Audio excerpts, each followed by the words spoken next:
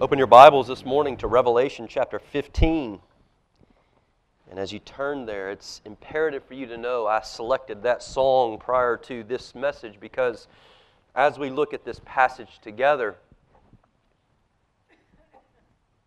I pray the words of that song will become as rich and meaningful to you as it ever has, in light of the revelation of God in Christ Jesus here in this vision of God's 7 bowl judgments. We'll begin reading this morning in Revelation chapter 15, verse 5, where we left off 2 weeks ago, and we will read a prolonged passage that will take us through the entirety of chapter 16. So, chapter 15, verse 5, to the end of chapter 16, I urge you to follow along. John writes, "After this I looked, and the sanctuary of the tent of witness in heaven was opened. And out of the sanctuary came the 7 angels with the 7 plagues, clothed in pure, bright linen with golden sashes around their chests. And one of the 4 living creatures gave to the 7 angels 7 golden bowls full of the wrath of God who lives forever and ever. And the sanctuary was filled with smoke from the glory of God and from His power. And no one could enter the sanctuary until the 7 plagues of the 7 angels were finished. And then I heard a loud voice in the temple telling the 7 angels, 'Go and pour out on the earth the 7 bowls of the wrath of God.' So the first angel went and poured out his bowl on the earth, and harmful and painful sores came upon the people who bore the mark of the beast and worshipped its image. The second angel poured out his bowl into the sea, and it became the blood of a corpse, and every living thing died that was in the sea. The third angel poured out his bowl into the rivers and the springs of water, and they became blood. And I heard the angel in charge of the water say, 'Just are you, O Holy One, who is and was, for you brought these judgments. For they have shed the blood of the saints and prophets, and you have given them blood to drink. It is what they deserve.' And I heard the altar saying, 'Yes, Lord God the Almighty, true and just are your judgments.' And then the fourth angel poured out his bowl on the sun, and it was allowed to scorch people with fire. They were scorched by the fierce heat, and they cursed the name of God who had power over these plagues. And they did not repent and give Him glory. The fifth angel poured out his bowl on the throne of the beast, and its kingdom was plunged into darkness. People gnawed their tongues in anguish and cursed the God of heaven for their pain and sores. They did not repent of their deeds. The sixth angel poured out his bowl on the great river Euphrates, and its water was dried up, to prepare the way for the kings from the east. And I saw coming out of the mouth of the dragon, and out of the mouth of the beast, and out of the mouth of the false prophet, 3 unclean spirits like frogs. For they are demonic spirits, performing signs, who go abroad to the kings of the whole world to assemble them for battle on the great day of God the Almighty. Behold, I am coming like a thief. Blessed is the one who stays awake, keeping his garments on, that he may not go about naked and be seen exposed. And they assembled them at the place that in Hebrew is called Armageddon. The 7th angel poured out his bowl into the air, and a loud voice came out of the temple from the throne, saying, 'It is done.' And there were flashes of lightning, rumblings, peals of thunder, and a great earthquake, such as there had never been since man was on the earth. So great was that earthquake. The great city was split into 3 parts, and the cities of the nations fell, and God remembered Babylon the Great, to make her drain the cup of the wine of the fury of His wrath. And every island fled away, and no mountains were to be found. And great hailstones, about 100 pounds, each fell from heaven on people, and they cursed God for the plague of the hail, because the plague was so severe." And thus ends the reading of God's Word. As we begin another vision in John's prolonged series of visions, I think it's important for us to be reminded of a few things before we engage this text. I'm not near as concerned for us that as students of the book of Revelation that we understand the intricacies of the structure of the book of Revelations. I do think we need to understand some of the scaffolding that John, as inspired by Jesus Christ, the scaffolding in the book of Revelation that John is using to hold up his message. The message of the victory, the triumph of Jesus Christ enthroned on high. That's really the message of the book of Revelation to the seven churches, representative of every church in every age, that despite what you're going through, despite your circumstances, despite the sufferings you're going through, the persecution, the temptations to drift from Christ, understand this. As you cling to Christ, Christ wins. And the series of visions that we have in the book of Revelation are all, again, I go back to the imagery of it's like looking at a football game. You have different cameras around the stadium giving you different perspectives of the exact same game. You're looking at it, but each camera may be focusing on something a little bit different. Focusing on a different player, giving a play from a different perspective, focusing upon the coach, looking at the big panorama of things. Likewise, these visions are all giving us various perspectives of this same central message. Look to Christ. Cling to Christ. He is the conqueror. He is the victor. To you who conquer, you have all these blessings. Well, you can't do it. Cling to your King. And so these visions are set up kind of like scaffolding in a building to hold up this message. And I think it's helpful to be reminded of the scaffolding that we've already looked at along the way. The book of Revelation, again, is a book about Jesus Christ. That goes all the way back to chapter 1. In fact, chapter 1, verse 1 implies that the book of Revelation is a gift from God the Father to God the Son. The revelation of the glory of Christ enthroned on high. And the gift to Christ is that He gets to give that to His churches. As we live our lives on a battlefield, as we live our lives on the earth in the time between Christ's ascension and His return, every church in every age, and we've got our own sin problem, we've got the world, we've got the enemies around us, God the Father gave to God the Son the book of Revelation to give to us through the Holy Spirit that we might be empowered to live a life of faithfulness to Jesus. It's a wonderful, wonderful book, practical to us. The great message has been Christ wins. Now, it's communicated that message to us by way of a pattern. And the pattern has been this, and it goes all the way back to chapter 1. The pattern is the heaven is opened up, and John gets a vision, and then that is followed by 7 things. That is the vision. It's helpful if you sit down and read the book of Revelation in one sitting. We did that when we opened. We'll do it again when we conclude, and I hope that at various times in this study, you'll do the same thing. You're helped to see this structure if you sit down and read it in one setting. Over and over and over in cycles. There's a heaven is opened, and John receives a vision, and then there's 7 things. So in Revelation 1, we see heaven is opened, and John sees into heaven, and then he's given instruction to write to 7 churches. That sets the pattern. And then we get through those messages to the 7 churches. We get to chapter 4 and 5, right? Again, heaven is opened up. John hears the voice, come up here. And then that is followed by the 7 seals. And then we get to chapter 8. Heaven is opened up again, followed by the blowing of 7 trumpets. And those trumpets run from Revelation 8, 9, 10, and 11. Then in chapter 12, the heavens are opened up. There's a vision. And it's followed by 7 visions.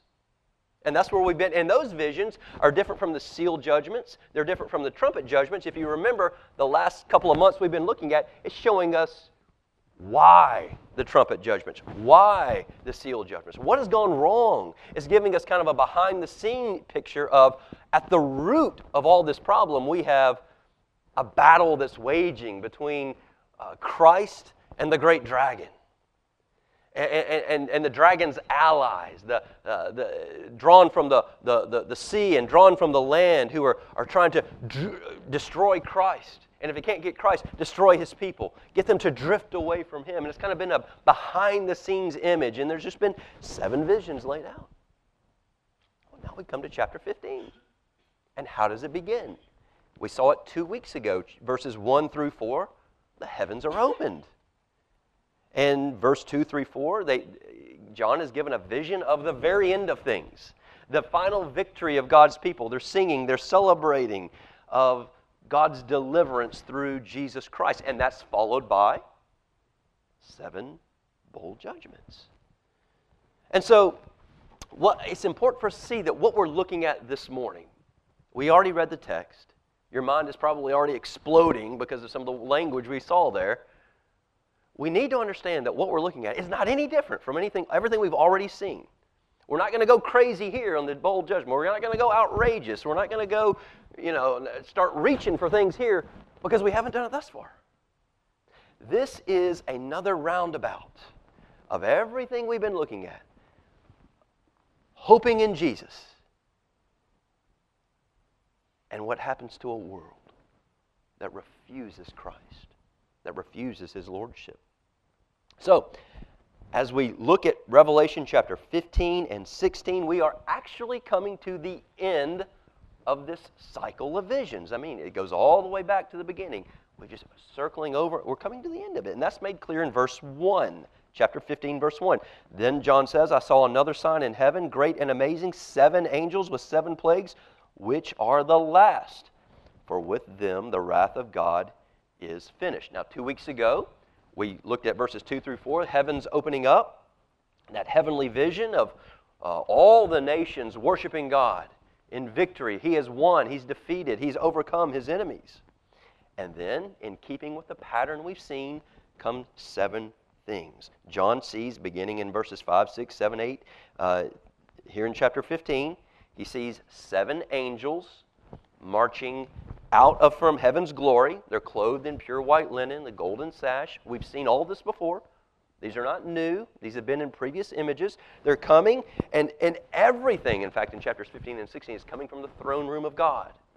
Just as the sealed judgments came, just as the trumpet judgments did. It's all coming from the throne room of God. The 7 angels come out, and they are met by the 4 beasts. We saw them in Revelation 4, symbolic of the ends of the earth, north, south, east, west. And they give to the angels these 7 bowls. But there's something here we need to think about.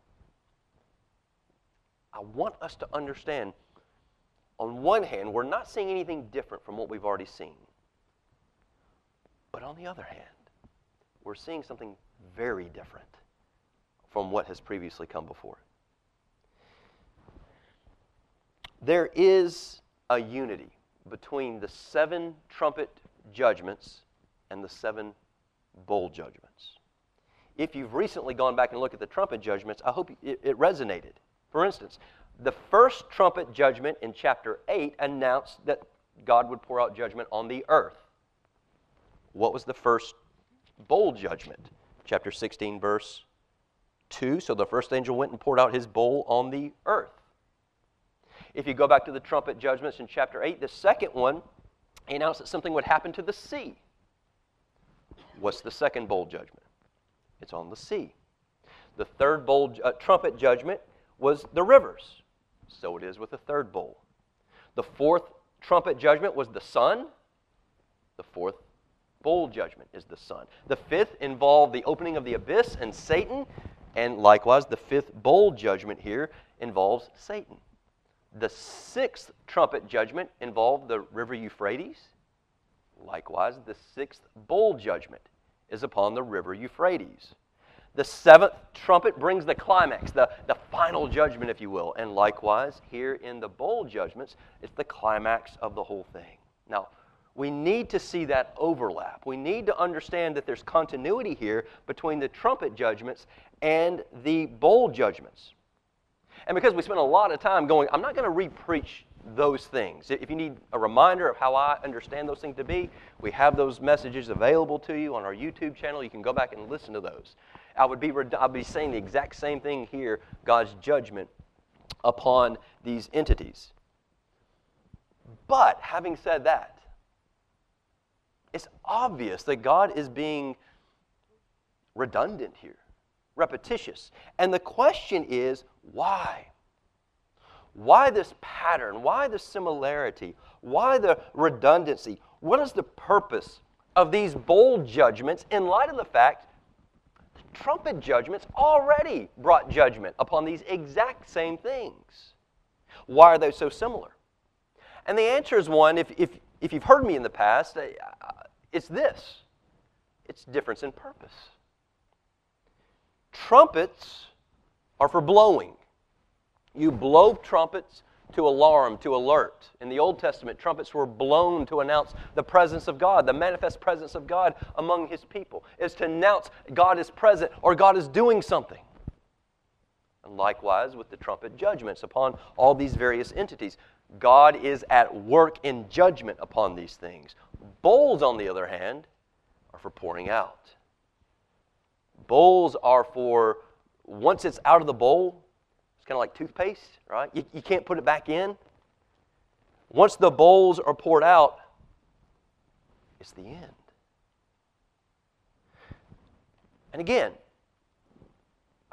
forgive me for the repetition, but because I know you're battling the same things I am, which is how we've always been taught the book of Revelation, we need to keep in mind that the seal judgment, trumpet judgment, they're not chronological. It's not the seal trumpets, the seals happen first, and then the trumpets will happen, and then the bowl. It's cyclical. They're happening simultaneously. It has to do with degrees of judgment. They're occurring at the same time to every church in every age, to the world in between the ascension of Christ and His return. But the difference is in intensity. And we see this if we're paying attention. This is where it's become clearest to me. When you go back and look at the seal judgments, there's a number there, that symbolic number that it's told that it affects, a quarter. The trumpet judgment, it ups the ante a little bit. It says that it affects a third. And now you get to the bowl judgments, and it's everything. All of it. Everything. So in the seal judgments, there's some restraint, some mercy of God poured in with His judgment. In the trumpets, there's less. It's affecting more people, but there's still some restraint of God. It's only affecting symbolically a third. But when we get to the bowls, the wrath of God, there is no restraint. There's no mixture of mercy. Mercy came while the trumpets were blowing, while we lived every day in a world where God from His throne was blowing trumpets, judgment, restrained judgment on a world around us, on us, where we have been in rebellion to Him. Heed the trumpet while it blows. Because we don't know when that trumpet will turn into a bowl and it begins pouring out. And in that moment, it's over. So, when we're reading chapter 16, we want to read it just as we read chapters 8, 9, 10, and 11. But understand there's gravity here. There's intensity here that cannot be overstated.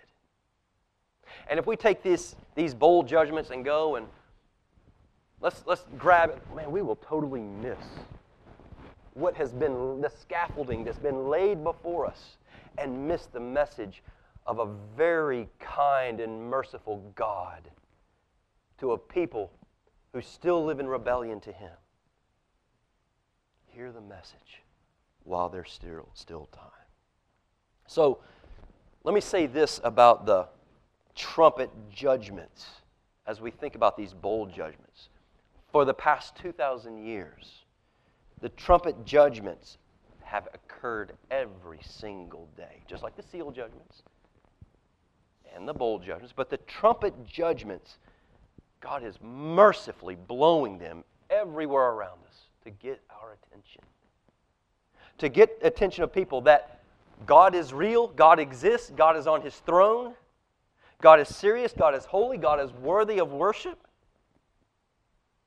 But you have chosen to rebel against Him. You've chosen sin. You've chosen to make yourself your own God, to go your own way, to live how you want to live. You have abandoned and alienated God. And now you've pursued other things. You've made idols out of other things. Now, none of them have satisfied you, right? I mean, we can all sit here and say, man, for every idol I've pursued, even when I get my hands on it, it doesn't satisfy. That's a trumpet judgment of God. We're going to talk about it in just a minute. One of the judgments of God is, you want it so bad, I'll let you have it. But the judgment is, you're going to experience and see that it's not gold. It's not going to satisfy, and in fact, it's probably going to harm you. Harm you internally, in driving you further away from God, hardening your heart towards God. The trumpets are constantly blowing, and it's a restrained judgment of God, so that we'll repent while there's still time. And these bowls come into the picture this morning to understand that the blowing of the trumpets, they do not go on forever. As we look at the bowls this morning, they're not for getting our attention. They are for punishing. The bowls are poured out for destruction. And when they are poured out upon a soul, upon a church, upon a nation, they are finished forever. So, even from just a broad general overview of trying to understand the bowl judgments in light of the whole of the book, we need to consider these things if we are intent to ignore the ongoing trumpet blows of God all around us. You can expect bowls to follow. So there is value in us, practical value in us studying the bold judgments in chapter 16. My prayer this week for my own soul and for yours is that God would help us to move beyond an understanding of these bold judgments that only sees them at some future time, chronologically, just moments before Jesus returns, and it has no connection to us whatsoever. These were written for the 7 churches, for you and I. We've got to feel and understand God is serious about His glory. He's holy. And He's been merciful. He's been restrained in His judgment. But there are limits to that. And the bold judgments are teaching us final judgment is sure to come. So, what do these verses teach us? And let me just say this. This might be the hardest text that I've had in this to try to, how do I handle this? How do I present this? And so I'm going to bear with me. It's probably not going to be the cleanest presentation, but here's just kind of random thoughts that to help us maybe to understand this. What do these verses teach us? First and foremost, they reveal to us the true nature of God's judgment. The bold judgments are about that, God's final judgment. And they teach us about the nature of God's judgment. Now, here's why this is important. Ever since Eden, humanity has had a false and a skewed view of God, meaning either they reject Him outright, which is how all of us live, or when they do consider God, they formulate a God of their own making, their own liking. They shape Him how it most is suitable to them. Now, God is holy. God is self-centered. God is all about presenting Himself as He is. But we want a God that's more palatable to us. We prefer a God of our own imagination, that's more suitable to our likings. A God that's a little bit gentler. A God that's a little softer. Maybe a God that's a little bit more merciful, maybe more understanding. Maybe a God who understands, listen, we're human. We're going to make mistakes. This is where we hear things like, well, my God is a God of love, and He would not send someone to hell over something as trite as a little white lie. I mean, come on. You're the God that you've created as a monster. Well, let's consider our text. What does God reveal about Himself in our text. When you read the verses here in chapters 15 and 16, your mind, if you're reading, paying any attention, it has to go back at various points to the Exodus, going back to Egypt and the 10 plagues, and the kind of judgments there and the plagues in Egypt are very reminiscent. In fact, it lays a foundation of what he's doing here in final judgment. In fact, the Exodus and the deliverance of God's people in the Exodus and the judgment upon the Egyptians really becomes throughout the Bible the prototype, the model of how God deals with his enemies. It's almost setting the foundation for us to understand that. And in this passage here, we see a God who is serious about how he will judge his enemies, just as he did the Egyptians, just as he did throughout the Old Testament to various people, to various nations. So too here is the consummation of that pattern. We see it in Revelation chapter 15. Great and amazing are your deeds, O Lord God the Almighty. Just and true are your ways. And then we'll get to chapter 16, into the particular judgments. We read things like in verse 5, an angel cries out, just are you, O Holy One, who is and who was, for you brought these judgments, for they have shed the blood of saints and prophets, and you have given them blood to drink. It is what they deserve. Just two things here. I want us to think about the nature of God's judgments. When we read about God's final judgment, the pouring out of bowls of God's wrath, unrestrained, we've got to understand this about his judgments. Number one, they are righteous. They are horrific, and they are perfectly righteous. Again, chapter 15, verse 4, your righteous acts have been revealed. God is right to do this. Chapter 16, verse 5, you are the Holy One. You have brought these judgments. It is what they deserve. Verse 7, true and just are your judgments. We, the people of God, need to reflect upon this because few in our world do. That God is just and true in punishing sin. We live in a world today where we look at this kind of judgment of God, unrestrained wrath, and we ask, what sin could possibly make God react like this? What sin would cause God to be this unmerciful and this unrestrained in his wrath? But what these verses and this testimony of the angels is telling us is this. Because all of God's judgments are righteous and true, they're just and true, then how great must even the little sins we think they are, how great must they be? Do you see the difference?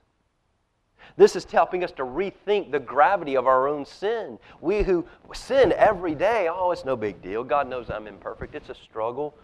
These bold judgments lay out for us how serious God is about sin and how blind at various times we are about our own sin. And how little we view our sin as in that moment we've marred the glory of God. Here, the angels are declaring as they are executing God's wrath in final judgment, just and true, righteous are your ways. It is right for you to do this. It is right in light of the sin of these people. It seemed like no big deal to them. But it was a marring of your glory, a murder of you. And you are right to judge like this. A second thing we learn about the character, the nature of God's judgment, not only that they're righteous, but they're true. Just and true is a phrase we see twice here in chapter 15 and chapter 16. Just and true are your ways in chapter 15, and then in 16, true and just are your judgments. What's the difference? Just and true. Just means they're in keeping with God's righteous character. It means God is holy, God is righteous, and therefore when He executes judgment, it is holy and it is righteous. That's just. True, though. True means they are consistent with the way that we have lived. Let me say that again. They're consistent with the way we have lived. And the illustration of this is in verse 6, chapter 16, verse 6. Speaking of those who are the objects of God's bold judgments here, verse 6, they have shed the blood of the saints and prophets. And what? You've given them blood to drink. It is what they deserve, is what the text says. Now that's a picture. And what's it illustrating? That God's judgment, unrestrained upon a world that lives in rebellion to Him, is perfectly measured out to the gravity of our sin against Him. It is perfectly measured out to our sin against Him.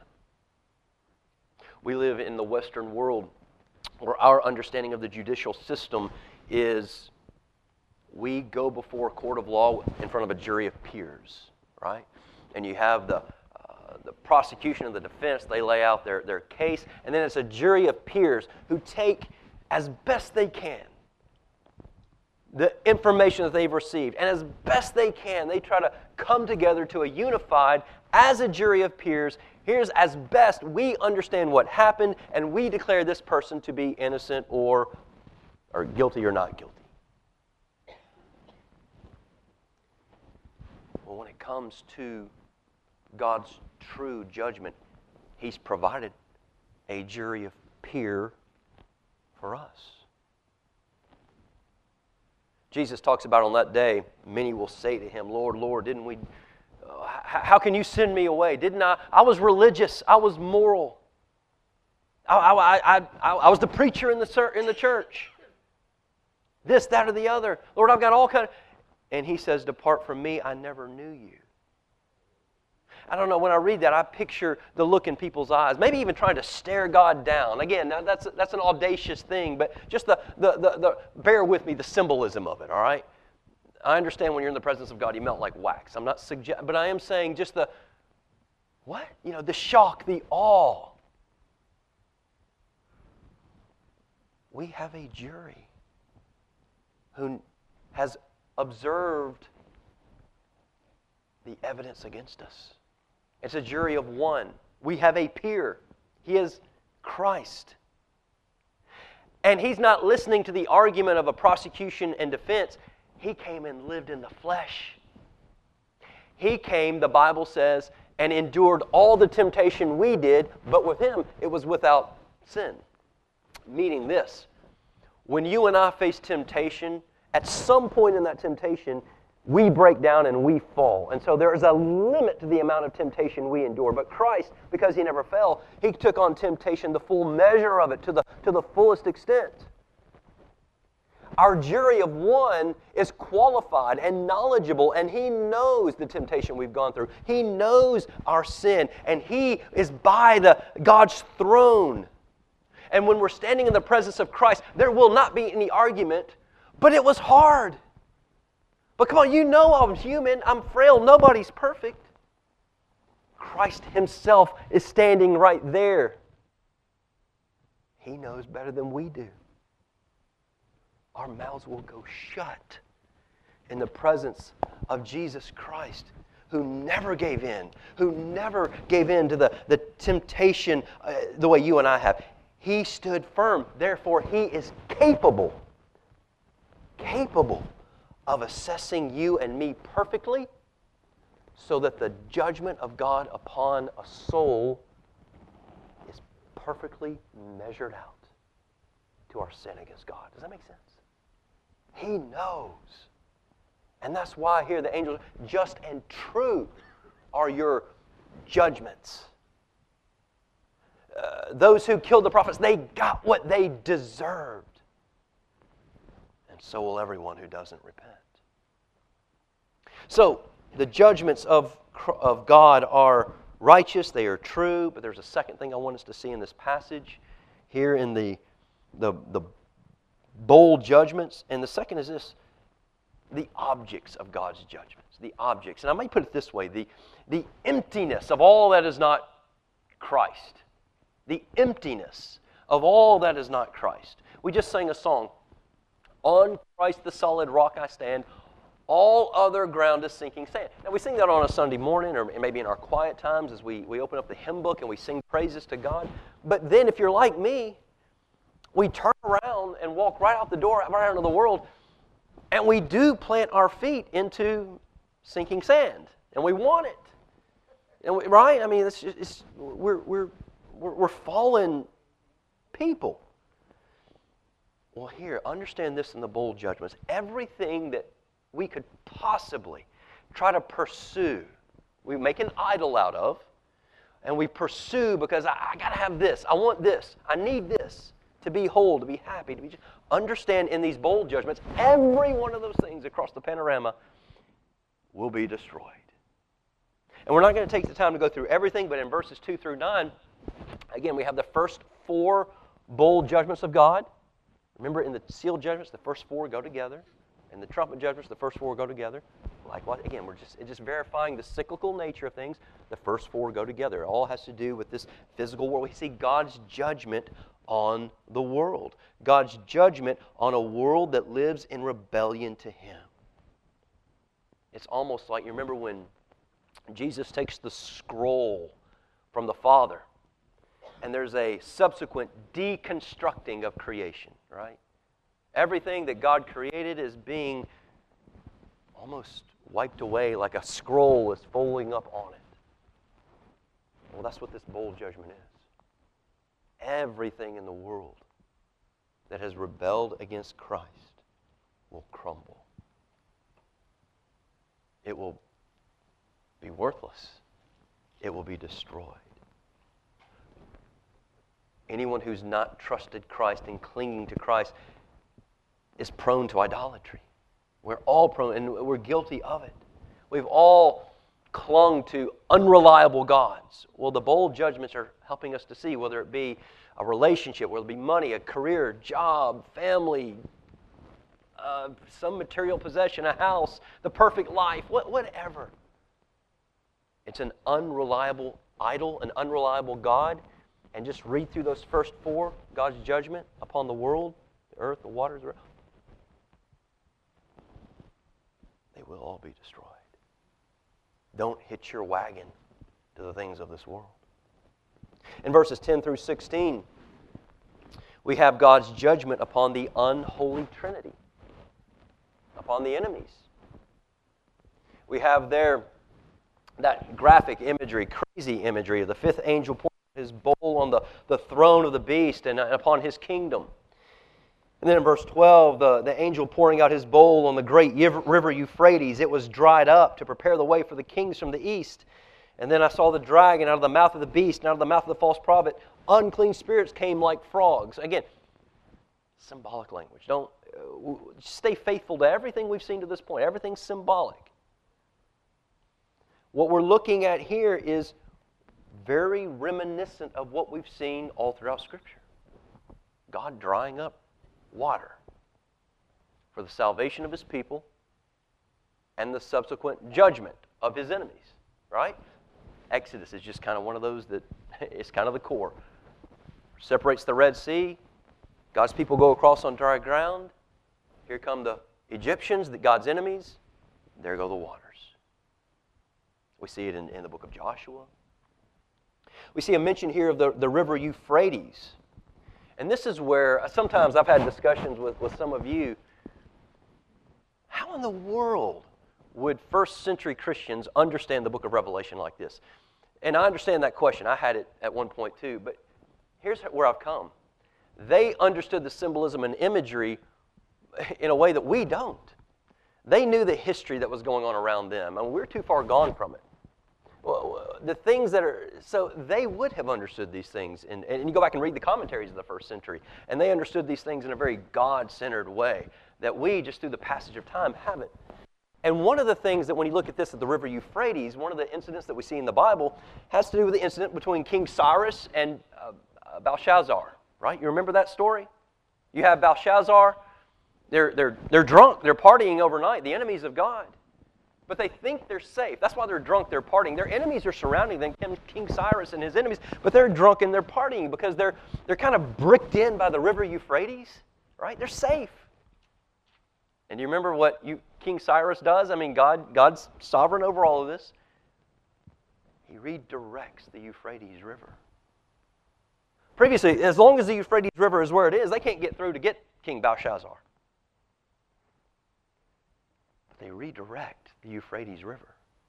And now, all of a sudden, they have a passageway. And they overtake King Belshazzar. And they overcome just as God prophesied that they would. It's those images that we see in the Bible. If you have to know your Bible well to pick up on these images. That here, as God is talking about His wrath upon the Euphrates and the enemies of God, the dragon and his beast, it's God's judgment on that unholy trinity that we read about in chapters 12, 13, and 14. Satan and his allies. It's a picture of the ultimate defeat of God's enemies. They too will be destroyed. So don't hitch your wagon to the enemies of God. Don't find some false god, because they too will be destroyed. And then in verse 17, we have, of course, 17 through 21, the seventh and final of the bowl judgments upon Babylon. We saw Babylon in chapter 14. We're going to see it again over the next few weeks. Again, Babylon is symbolic of the world's systems, the world's religions, Christ plus.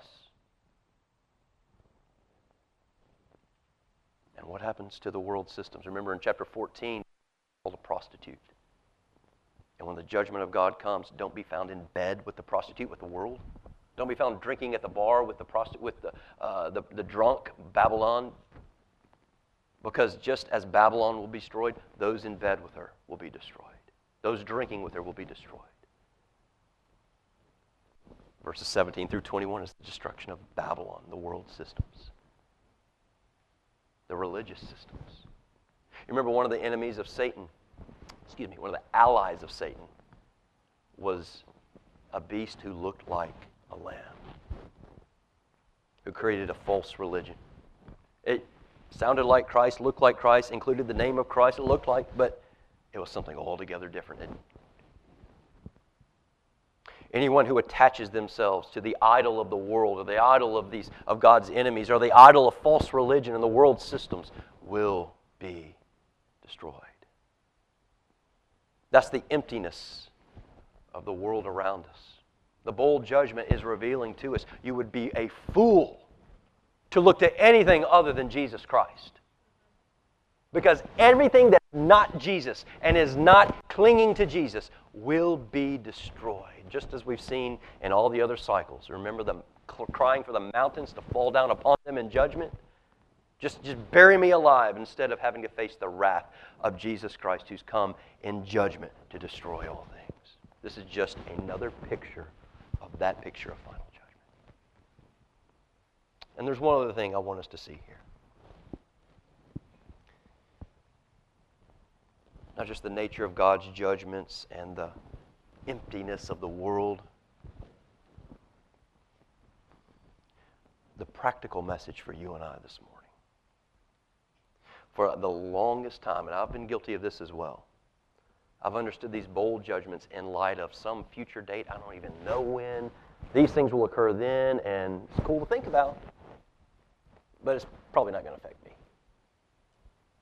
And Satan would love for that to be the case, for us to sit here and think there is no application of this to us as well. As we look at this passage here, we're reminded this final judgment of unrestrained wrath is a certainty. And once it's poured out, like the tube in the toothpaste, there's nowhere to run, there's nowhere to flee, there's nowhere to hide. You are done. We don't know when. This is not a chronological thing. We're not waiting on something has to happen and then the bowl judgment. These are all happening simultaneously. And if in your life right now, God is sounding the trumpet, He is not promising that tomorrow in your life the trumpet will still be there. He may say, enough's enough, and now I pour the bowl on you. And around you, God is still being merciful And there's trumpets blaring in there, but you don't know when. So for you and I this morning, the issue is we need to understand God's judgments are true, they are just, they are real, and to hold to anything and pursue anything other than Christ is foolishness. Therefore, am I hearing the trumpets? These are not audible. They're spiritual. They're spiritual. And they're intended to get our attention.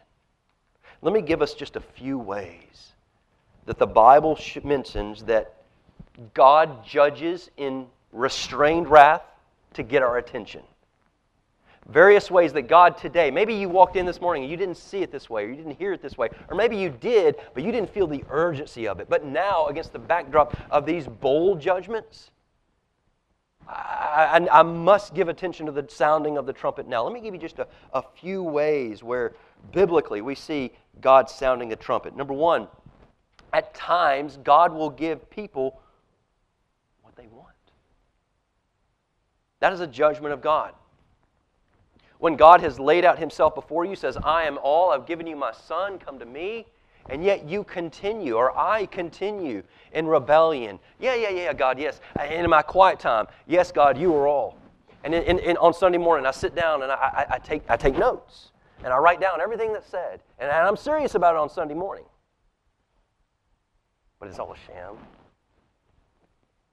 This isn't really who I am. This is a Sunday morning thing. I don't open this notebook up again until next Sunday. Or the Bible until next Sunday. Because our hearts really don't want God. We want, and we're going to leave here, and we're determined to get something else. One of God's judgments is, fine, I'll let you have it. And the question is that you? Are you pursuing something other than God? And that could be, there are limitless things. Marriage, a family, a better job, more money, health, something to fill up your heart that's not God. What is it that's got you excited for this next week to get Monday going, get up out of bed, get going? It's a judgment of God to say, you want something other than me, I'll let you have it. But beware the emptiness of soul that will accompany it. I'll let you have it. It's not going to satisfy. And then tomorrow you're going to, well, what do? I got to find something. And I'll let you have it. And you're going to be miserable. That's my judgment upon you. And, well, come on now. What's wrong with me? What's wrong with me? What? I got to find something. And He'll let you have it. And it's just this constant downward spiral. If that's you, and it's been all of us at one time or another, I'm sure, that's a trumpet blaring. A trumpet to see how futile this world is and to pin your hopes to God. A second way the Bible speaks about God giving judgment, remedial judgment, restrained judgment, is in spiritual blindness. Spiritual blindness. People love the darkness. John 3 says Jesus came into the world as light, and the world did not receive Him, meaning the world rejected Him. They did not want the light coming in and shining upon their lives, because if the light shines upon their lives, what we saw in Psalm 139, they're exposed. Well, who they really are is exposed. So they don't want the light. They don't want Christ. They don't want His presence because, man, He's going to expose the real me. So I want to hide from Christ. I want to get away from Christ. And yet in John 3, here's the judgment on John 3. Those very people who rejected Christ, where were they on the Sabbath? The temple was full. And they were in their temple. They were worshiping. The Pharisees were still teaching. The Sadducees were still ruling, all in the name of God. And the point is, you can be religious and still be trying to hide from God.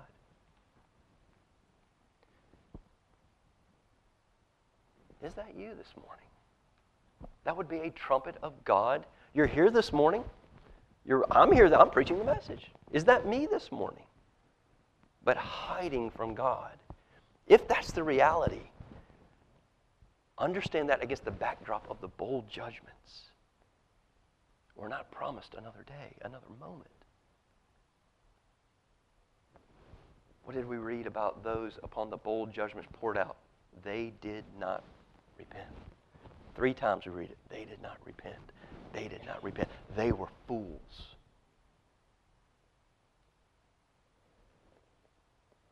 Well, will God grant us the grace to be wise? A third way that God blows the trumpet around us is a calloused conscience that no longer feels. Another way is spiritual deafness. Isaiah chapter 6, that great passage where God says, "Who will go for me?" Right? Isaiah says, "Here I am, send me." And then he tells him to who he's sending him to. This never gets preached. I'm sending you to a people who, they're not going to listen to a word you say. You will preach for year after year after year, my word, my truth. And they will audibly hear, but their hearts are dead. And I'm doing it, it is to their judgment. It is to their judgment. Friends, if we read a passage like that and we are not gravely searching our own soul and our own heart for spiritual hearing, not my voice, but the voice of God in His open word, then we've got to understand that's a trumpet blaring. And against the backdrop of the bold judgments, then it's too late. Now, repent and turn to the Lord. Another way is when God removes the restraint on your life and just lets you sin however you want to. It's Romans 1. They refuse to worship the Creator. They worship the creation. Romans 1 says, therefore, God gave them over. You want it? You got it. It's an expression of God's remedial judgment. And if you're in a season of life you feel like, man, I love my sin. I want my sin. I'm going to do my sin. Look, God's not doing anything. Be frightened. Be frightened. If God has given you over to your sin and the bold judgments have not poured down upon you, my goodness, there is a mixture of mercy in there. Today, flee to your King in repentance. Flee to Him because the bold judgments are reminding us everything will flow away. The point of Revelation 15 and 16, did we get into all the details? No. Did I satisfy every question you had about it? Absolutely not. Did I skip over anything? Some of the symbolism. But again, there's nothing new here in chapter 15 and 16 that's not come previously. It's everything we see. The point here is we've got to stop thinking of these judgments, the seal judgments, the trumpet judgments, and the bowl judgments as something that happens in the last hour of the last day right before Jesus comes. No, it's occurring now, all around us. And it's a mercy of God to alert us, to awaken us. The final judgment is coming. It can come at any moment. And when it comes for me, it may be different for you. And I pray God it's not coming to me or you, but you know what I'm saying. It comes upon each individual at a different time. But there is a cup of wrath that's being filled up, and when it reaches its full measure, He will pour it out. Revelation 15 and 16 is not about our curiosities about the end time. It is about run to Jesus while you have time. Repent and run to Jesus. If your heart is seared, if your spiritual ears are deaf, if your spiritual eyes are blind, if your conscience is cold and callous, be gravely concerned. That's a trumpet of the Lord. Run to Jesus now while there's still time. And the beautiful thing about chapter 16 is we read about 2 different cups. The cup of the fury of God's wrath in one hand, and the cup of Jesus Christ in the other. You and I will drink from one or the other. For one or the other. The cup of the fury, the wine of God's judgment.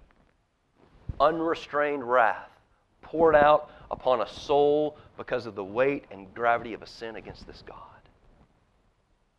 But there is another cup. A cup that His Son drank. And He drank it on behalf of those who would run to Him, feeling the weight and gravity of their helplessness, their need.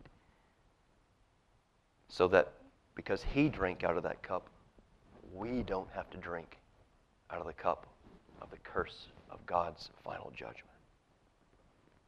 Refuse the cup of Christ, and you are done. There is no hope. But to those who will drink of the cup of Christ today, run to Him in spite of whatever trumpet is blowing in your ear. It's a spiritual trumpet. Whatever the Spirit is exposing, run to Christ. Drink from Him. Drink from Him again. Drink from Him. He is a fountain. We're fixing to sing a song. He's a fountain of flowing blood that we must cling to. We must constantly be drinking. Why do we keep drinking communion, symbolic of the blood of Christ? Not because we need it once, but because we're constantly in need of the blood of Jesus Christ.